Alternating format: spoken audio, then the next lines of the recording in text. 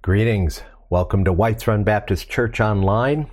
Today we're going to take a look in Genesis chapter 50, and we're going to learn a great lesson that in all the things we see in the life of a man named Joseph, that God indeed meant it for good.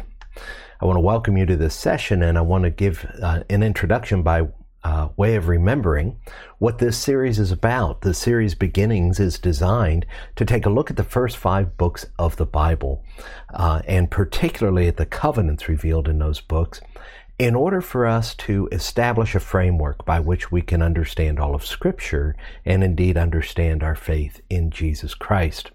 And so we're taking a look at the major events that point to Jesus Christ, that illustrate God making these covenants throughout time in order to fulfill them in the person of Jesus Christ. Well, last time we looked at Genesis chapter 24, and we saw indeed that Scripture is often layered with meaning. That is, there's a very plain revelation, a historical narrative of what happened and what God is doing to bring forth these covenants and to bring forth Jesus Christ. But then we see that woven in there are these living examples of people who were working out their faith and following God to some success and sometimes not success. A very honest look at living examples for us of how to live a life in Jesus Christ. Then we see also that Scripture has layers of prophecies and typologies, that is, things that foreshadow or predict very plainly Jesus Christ and what would be the nature of His ministry and the salvation found in Him. So we're taking a look at many of those things, and continuing through the entire Bible, we see these very honest histories of people through whom Christ comes. Well, we're in Genesis chapter 50 today, and you may be thinking, okay, what happened to chapters 25 through 50? Last time we were in chapter 24, now we're in chapter 50. Yeah, we skipped a lot. And there's 2 very good reasons for skipping a lot. First of all, this series is designed to be an overview of the Scriptures. And so we can't go verse by verse. We're trying to establish a good framework for understanding the whole. And secondly, I'm going to return to this life of Joseph one day soon, within the next year or 2, and really spend some time there, dwelling there, all the great lessons we can learn from the life of Joseph and his family. And we'll see a great deal there. So what happened in those interim passages? I'll summarize it for you, but your homework is to read them. It would be very helpful for you to read Genesis chapters 25 through 50 to really understand what we're talking about here today. Abraham passed away. I know, I hope that's not a spoiler, but I'm pretty sure you knew it was going to happen. It's kind of a trend in the Bible. Esau and Jacob were born. Jacob misbehaved. The promise is passed on, though. It's passed on from Abraham to Isaac to Jacob. Jacob, through scamming and getting scammed, he grew in his faith and his faithfulness, and eventually had 12 sons. And most pertinent to our context is Joseph, the 11th of his sons, and he was to his father Jacob a favorite. His brothers were very jealous and angry about this obvious favoritism. They plotted to kill him because of this favoritism, but also because of Joseph revealing to them that he had had these dreams, that the whole family would one day bow down to him. And so they plot to kill him, but instead sell him into slavery. And so Joseph is sold into slavery, into Egypt, and now a slave, he begins to make the best of it. He becomes the head of the household to his master, Potiphar, and becomes very apt at running the household and running the investments of Potiphar and everything else. But then he's falsely accused by Potiphar's wife of making an advance on her, and so he is put into prison. Again, Joseph makes the best of it, makes the best of his opportunity in prison, actually becoming in charge in prison under the warden there. Now, Pharaoh had some bad dreams, and Joseph's reputation for interpreting dreams, which he earned by helping a couple fellows in prison, earns him the opportunity to interpret Pharaoh's dream. And his dream concerns a coming famine. And Joseph's timely interpretation of these dreams gives him the opportunity to help Pharaoh prepare. Pharaoh puts him in charge of everything in the kingdom. And Joseph begins to make plans to save up everything they can for a period of 7 years to survive the coming 7 years of famine. And in doing so, they successfully saved their nation and many others who came to them for help during this famine. This famine drove his family from Canaan to Egypt, and they have a profoundly tearful reunion. And I'm greatly summarizing this story, but read chapters 37 through 50 in a single sitting, and you'll be very moved by what happens there. So the whole family ends up moving to Egypt. This is how the Israelites end up in Egypt. When Jacob, or Israel as he was renamed, when he dies, the brothers fear that Joseph will now take revenge on them for what they did. Because after all, they did a betrayal of the worst kind. Joseph ended up separated from the love of his father, from his family for 20 years because of what they did, suffering slavery, suffering imprisonment. His father the whole time believing that he was dead because of the deception of his brothers.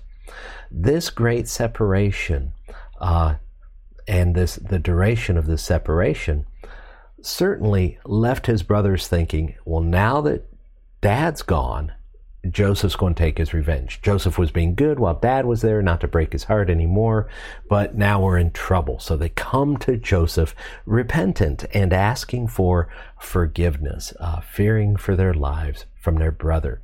And that's where we join the narrative in Genesis chapter 50, verses 18 through 20. Let's take a look at this. So they come to Joseph and they fall down before him and said, "Behold, we are your servants." But Joseph said to them, "Do not fear, for am I in the place of God?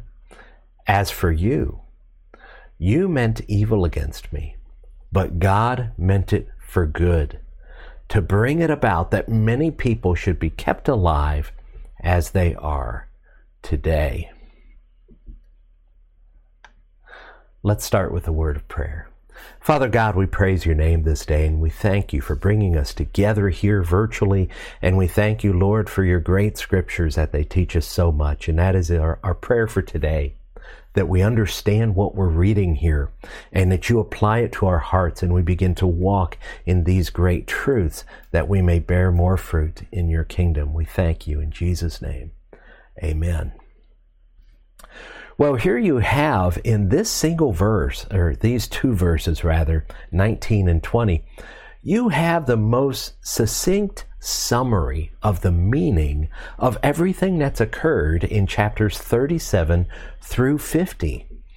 And the big idea I want to get across to you today is this, that in his providence, God works through the faithfulness of his people to bring salvation to many. So you'll notice there were three things there: God's providence, the faithfulness of his people, and salvation for many. Let's begin with God's providence. We want to take a look at Romans 8:28. Now turn there and we'll get ready for that. But I want to point out the absurdity of what Joseph has said. His brothers were so jealous of him, they so hated him, that they plotted to kill him. Now they settled for selling him into slavery, then lied to his father about it to cover it up, showing him falsified evidence of his death, Joseph's famous colorful coat that Jacob had given him, covered with blood. And then so after Jacob dies, they come asking for forgiveness, and Joseph is obviously already put all this behind him. He acknowledges that they had done evil, but that God had brought good out of it. What we see lived out in the life of Joseph is the principle of Romans 8:28. Look what the scripture says here. Paul says, "We know that for those who love God, all things work together for good, for those who are called according to his purpose." Now this is important because I want to show you that Romans 8:28 has two things that we need to note about this verse. First of all is this, that this promise is limited to God's people. It says, those who love God, those who are called according to his purpose. Only the saved, only those that are in Jesus Christ love God, and they only love God because he first loved us even while we were yet sinners. Now, secondly, good here is going to be defined in terms of God's idea of good. And this is important. This is no minor thing here, because look what it says here, that all things work together for good for the people of God. So good, as you read the Bible, it becomes clear that what God means by good are those things that lead to the salvation of people. Then it leads to the sanctification of his people. That is the furthering, setting apart of those people to make them holy, to make them Christ-like. And it refers to the provision of the necessities of God's people. Jesus promises that when we seek first the kingdom, he will provide for our necessities. Now, it doesn't mean a brand new BMW or a larger house. This means what we need for doing the work of God. Everything we need for doing the work of God. And good is also defined in terms of our kingdom usefulness. In other words, as we grow in character and as we exercise the gifts that God gave us, we become more useful for his kingdom. And so what we are seeing here in terms of this verse is this, that in all things, and it's very general, it means anything that happens, good or bad, God is working to bring about godly benefits to his people. So this is limited to his people, and it is limited to his definition for good. This working of God through the course of events toward his own goals, we call providence. Now, in the word providence, you see the word provide. You know, it can be seen there as the root of this word. And so God's providence is his provision for his people. In this context, we're talking about his providence in regard to his people specifically. In this story and in Joseph's profound summary, we see God's providence as the very basis for Joseph's profound confession that he makes. Well, let's learn a little bit more about God's providence. God's providence is the basis of Joseph's forgiveness. God's providence is the basis of Joseph's forgiveness. He sees this chain of events, but he sees the results that God wrought, what God did as a result of those events. Think about this in the life of Joseph. If he isn't sold into slavery, he doesn't go to Egypt and become in the position to help during the famine. If he doesn't go, if he doesn't have a dream interpretation for Pharaoh, there's no preparation for the famine. You can do this with any detail in the life of Joseph. You can look back on these things and you can see, okay, if he hadn't had a good attitude about being in slavery and did his very best to serve anyway and been such a benefit to Potiphar, then maybe he wouldn't have drawn the attention of Potiphar's wife. And maybe he wouldn't have been falsely imprisoned and then in the position to interpret dreams to men that would eventually bring that information to Pharaoh. See, Joseph sees every event in his past as essential to the good results that God had brought in saving many people. So how can he harbor resentment for what they did if what they did, God ultimately brought about this tremendous blessing to save at least hundreds of thousands, perhaps even millions of people?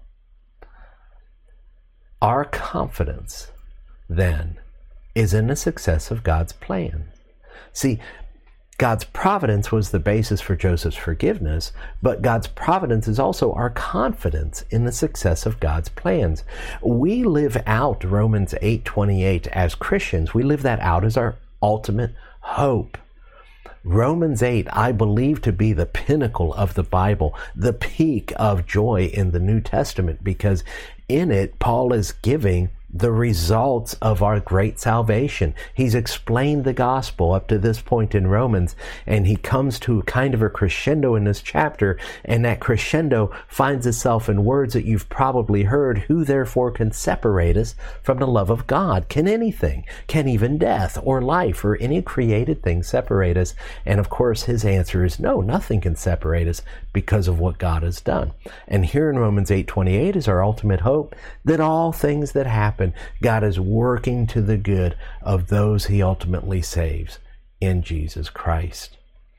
He moves his plans forward. He keeps his promises. And the Old Testament is a perfect revelation of this. It is instructive about this issue. We can trust this promise in our lives. And as we read the scriptures, we see God is found to be faithful again and again and again. And as we read and as we learn, that faithfulness encourages us. It shows us the pattern of God, that he does what he says he's going to do. And he says he's going to bless his people. And he says he's going to work things for the good. And he says what he starts, he'll finish in their lives. And he says he will come back for us, that he's preparing a place, that he will make all things new, that he will judge the living and the dead, etc., etc. And so here we have in the Old Testament great examples of his faithfulness to do these exact things. Here's what I want you to think about in terms of God's providence, his provision to accomplish what he wants to do throughout life. How can we be certain that Jesus will return? That he's gone to prepare a place, that he'll give us final victory over evil in the world, that when we die, we'll go to be with him. The only way we can have such confidence and such hope is in a knowledge of God's providence. We have to believe he is in control, or all that we have are fantasies and wishes. So God's providence is also our victory over circumstances. To believe that God is working gives us hope. What did God do? Think about this. In the story of Joseph, what did God do to keep him going? Well, early in his life, we see that God gave dreams to him. Dreams of a future in which Joseph would become the one that his family would bow down to. Now, by bowing down, we don't mean that he's a god being worshipped by them, but we do mean that they recognize in him something worthy of honor. Now, this is backwards in the family. I mean, he is the 11th of 12. And it is normally mother and father receive the greatest honor, and then the firstborn, and descending from there in honor. So here we find Joseph near the bottom of the list in the honor order of his household. And he has these dreams. But I think maybe those dreams kept him going, because he believed those dreams to be of God. He believed those dreams to speak of something yet future. And so even when he was in the pit of despair, sold into slavery, or in the prison, there were those dreams, the memories of those things, and he saw them as promises of God. But he had something else to encourage him as well. He had the Word of God. promises were handed down to Abraham, Isaac, Jacob, and then the children of Jacob. And we know that these were passed down, and we know that they were expressed because they're handed all the way down. And look what Joseph says at the end of his life to show that he was very well aware of these promises. It says here, Joseph said to his brothers, now this is sometime later when he's about to die, he says, I'm about to die, but God will visit you and bring you up out of this land to the land that he swore to Abraham, to Isaac, and to Jacob.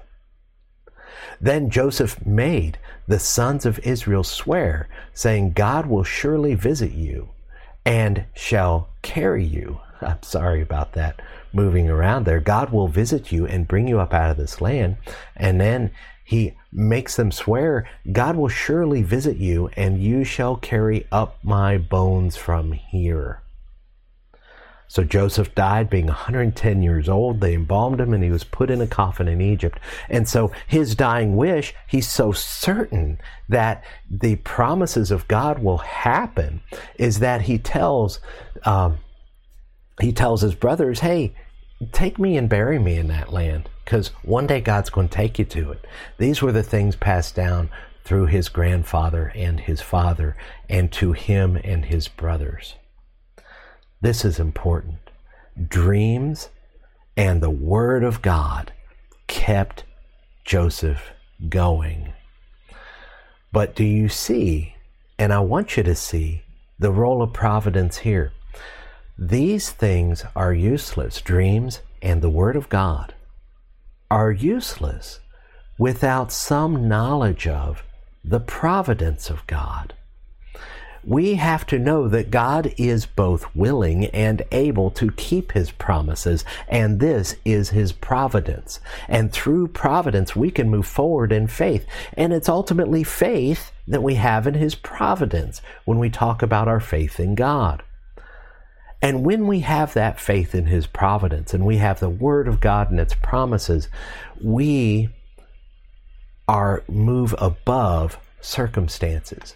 We have victory over circumstances because we know that God can overcome and will overcome the very worst of circumstances to work in us what he desires.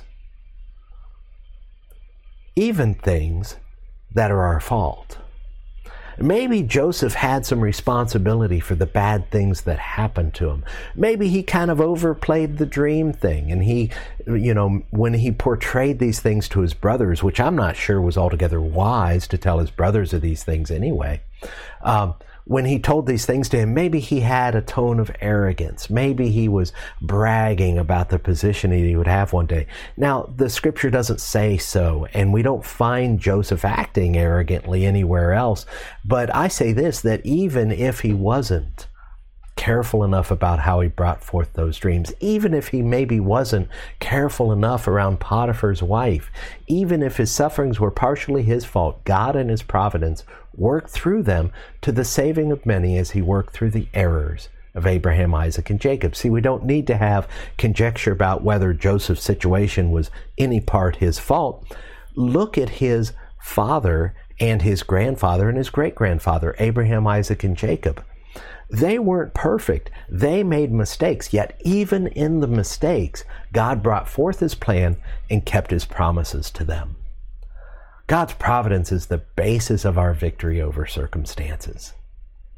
God's providence is also the key to our faith, our thankfulness.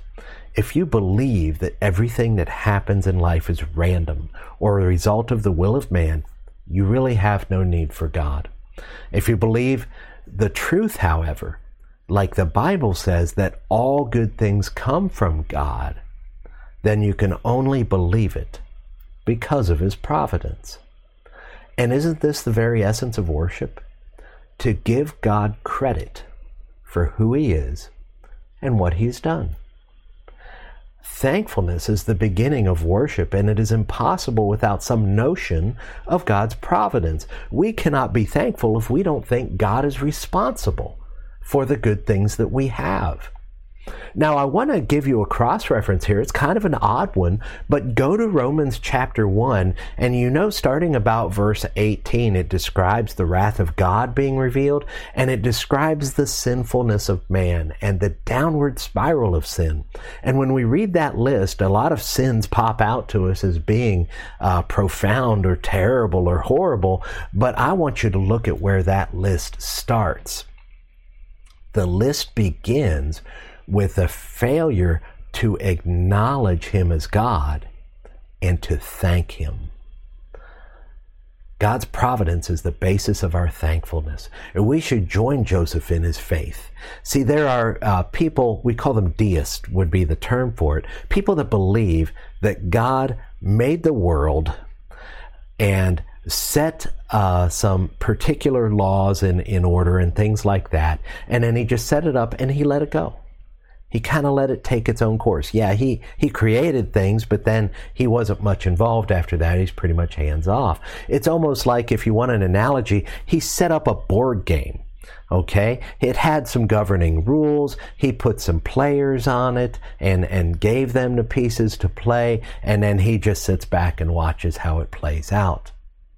Look, if that were true, mankind could take credit for all that has gone well. We would have no cause to worship Him other than His initial having created things. But everything after that's on us. So the Bible presents a God, however, that's involved. A God that is constantly working in all things for the good of those who love Him, who are called according to His purpose. The big idea of today's message I'll bring you back to, we talked about in the beginning. In His providence, God works through the faithfulness of His people to bring salvation to many. Let's talk about the faithfulness of His people. The faithfulness of the people of God places them in a position to experience God. Look how Joseph experienced God.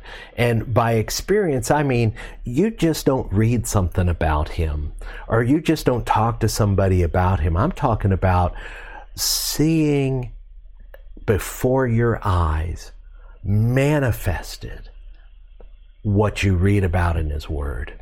You actually see it happening. The faithfulness of the people of God put them in a position to experience God.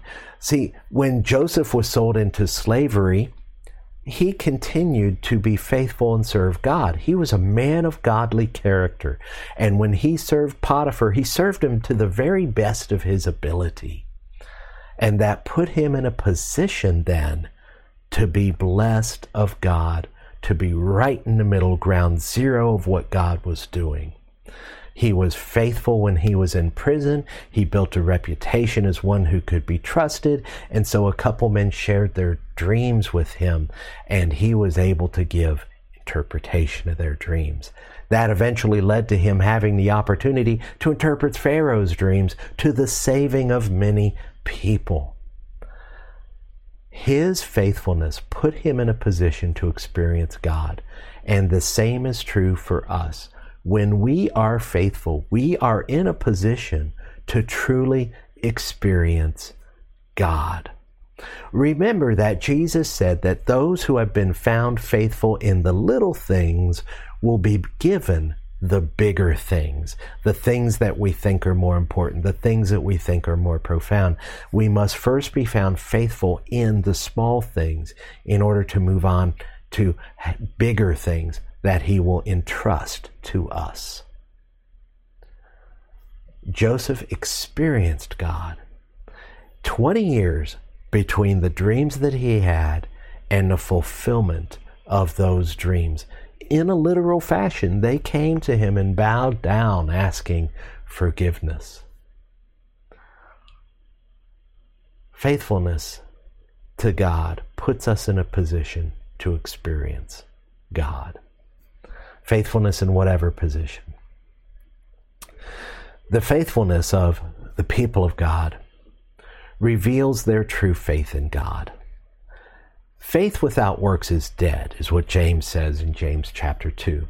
But when we remain faithful, making the best of all our circumstances, we show that we truly believe, and it encourages other people. Sometimes you don't even know who you're encouraging by acting in faithfulness to God, by showing up week after week and teaching the Sunday school class, or by time after time bringing up God in front of other people, whether you're rejected or not, whether people come to salvation or whether they reject your message. Others see what you're doing. They see your faithfulness and they are encouraged, and you give them an example to follow. And this reveals great faith.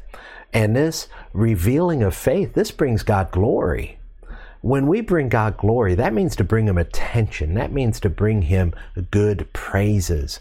See, God gave promises to Joseph and his family. God gave dreams to Joseph, and then he is seen fulfilling those things through Joseph. And who gets glory at the end of the story after all the things that happen? I mean, they come to Joseph and they're like, take it easy on us, forgive us, we did wrong and you did good. And Joseph could have been like, you're right, I did good. That was me that did that. That was me did you see what I did? I got in that place of slavery and I did my very best, and I earned a reputation as a great worker, and I continued that in prison. In prison, I tell you, I was the guy in prison who took hold of my situation, and I'm the one who dragged myself to the heights of that situation. And because my greatness, Pharaoh recognized my greatness and put me before the whole kingdom in order to save the whole kingdom. That was me who did that. That's not what Joseph says at all. I'll remind you where we started this whole thing. Right here in verse 20, he says, you meant evil against me, but God meant it for good. Joseph gives God all the glory for what happens here. Joseph brings all the credit and lays it at the feet of God. Why? Because he understands the providence of God. He understands that all of his plans and abilities and work and strife and everything are totally useless without God being the one who's working His will, keeping His promises, bringing salvation, even if it comes through Joseph. Boy, this is good stuff in this story right here. And so the faithfulness of His people brings God glory. And it also is the channel of blessings for any circumstance. Because if we believe in the promises of God, and we believe He is fulfilling those in good and bad circumstances, when we find ourselves in the bad circumstances, we will have a peace about it. We can even have great joy, because when our eyes are opened to what God's will is, and we see Him working His will in the events around us, we receive great joy that God is pushing forth His will, that He is going to save many people. Another great blessing is contentment. Think of the contentment that comes with somebody, who is seeing God work, who is understanding the providence of God, even in their difficult situations. I'm often approached by people, and as a form of greeting that people do, I think when people greet one another, they don't always really mean what they're saying. They're just saying it out of habit. Instead of just saying hello, they say, hello, how are you? And, do they really want a dissertation about precisely how you are? Maybe they do. Maybe this is a good friend. Maybe it's just someone saying something out of habit. One of the things that people say that kind of gets my attention is, how's life treating you? And I'm always amused at that one. And I actually answer that one a little differently. I say, well, it doesn't matter how life is treating me. Because for a believer in Jesus Christ, that is honestly true. It doesn't matter how life treats you. All that matters is that you know God and you are faithful to Him. It can be a disaster from a worldly point of view, but you have opportunity to be faithful in the disaster. This is the healthiest of lifestyles for any person, is in any given situation, not to be so focused on the drama or the pain or the misery of the situation, but to be focused on, okay, what can I do? How can I be faithful to God? How can I demonstrate my faith? That is a healthy way to live life, because then the quality of your life has no reference to the circumstances of your life. You have risen above the circumstances. And being faithful to God is the channel of blessings, of peace and joy and contentment. All those things that are the fruit of the Spirit, all of those things that Jesus talks about are the coming character attributes that he wants us to experience. The faithfulness of the people of God, therefore, is their primary focus in every circumstance. God has ordained my circumstances, so I must be content in them and make the very best of them. Now, on the surface, my circumstances might be my fault. For that, I should repent. But even if my circumstances are my fault and I repent of those things, my focus has to be faithfulness going forward. My focus is faithfulness to God, regardless of any situation. Of a true believer, that's got to be our mentality. Circumstances are never an excuse for unfaithfulness. Are things good? Be faithful. Are things bad for you right now? Be faithful. This is what winners do. They focus on faithfulness. They focus on what is in their control, regardless of the circumstances. I want you to think about how this is backwards from the way that the world is going and the way that the world is thinking right now here in 2020. I don't know when you're watching this. It could be years from now. But right now, we're seeing a great bloom of this Marxist kind of thinking, which defines people according to their circumstance. Oh, you're this color, or you're this gender, or you have this kind of a lifestyle, and for those reasons you are oppressed, and you have to overthrow the oppressors. Well, what does that do for your focus? Well, first of all, that convinces you that you're a victim. And secondly, it puts all your focus of anger and jealousy and envy, everything that brings forth the greatest evil in people. It brings all that to the forefront as you focus upon those who are your so-called oppressors. And now you want revenge. And now you feel entitled to reparations. And what does that say? Instead of saying, God, you are so good, you've given me all things, you are saying, I am owed this, I am owed that because of my situation. What a horrible way to live. And what an ungodly way to live. The godly path is to be faithful in every circumstance, to have that be our primary focus. Well, in God's providence, God works through the faithfulness of his people to bring many to salvation. And here's what I want you to see here in the verse that we just paid a look at. I'm going to go back there for a moment. Look what it says here. To bring it about that many people should be kept alive. That is a powerfully important thing that they put there.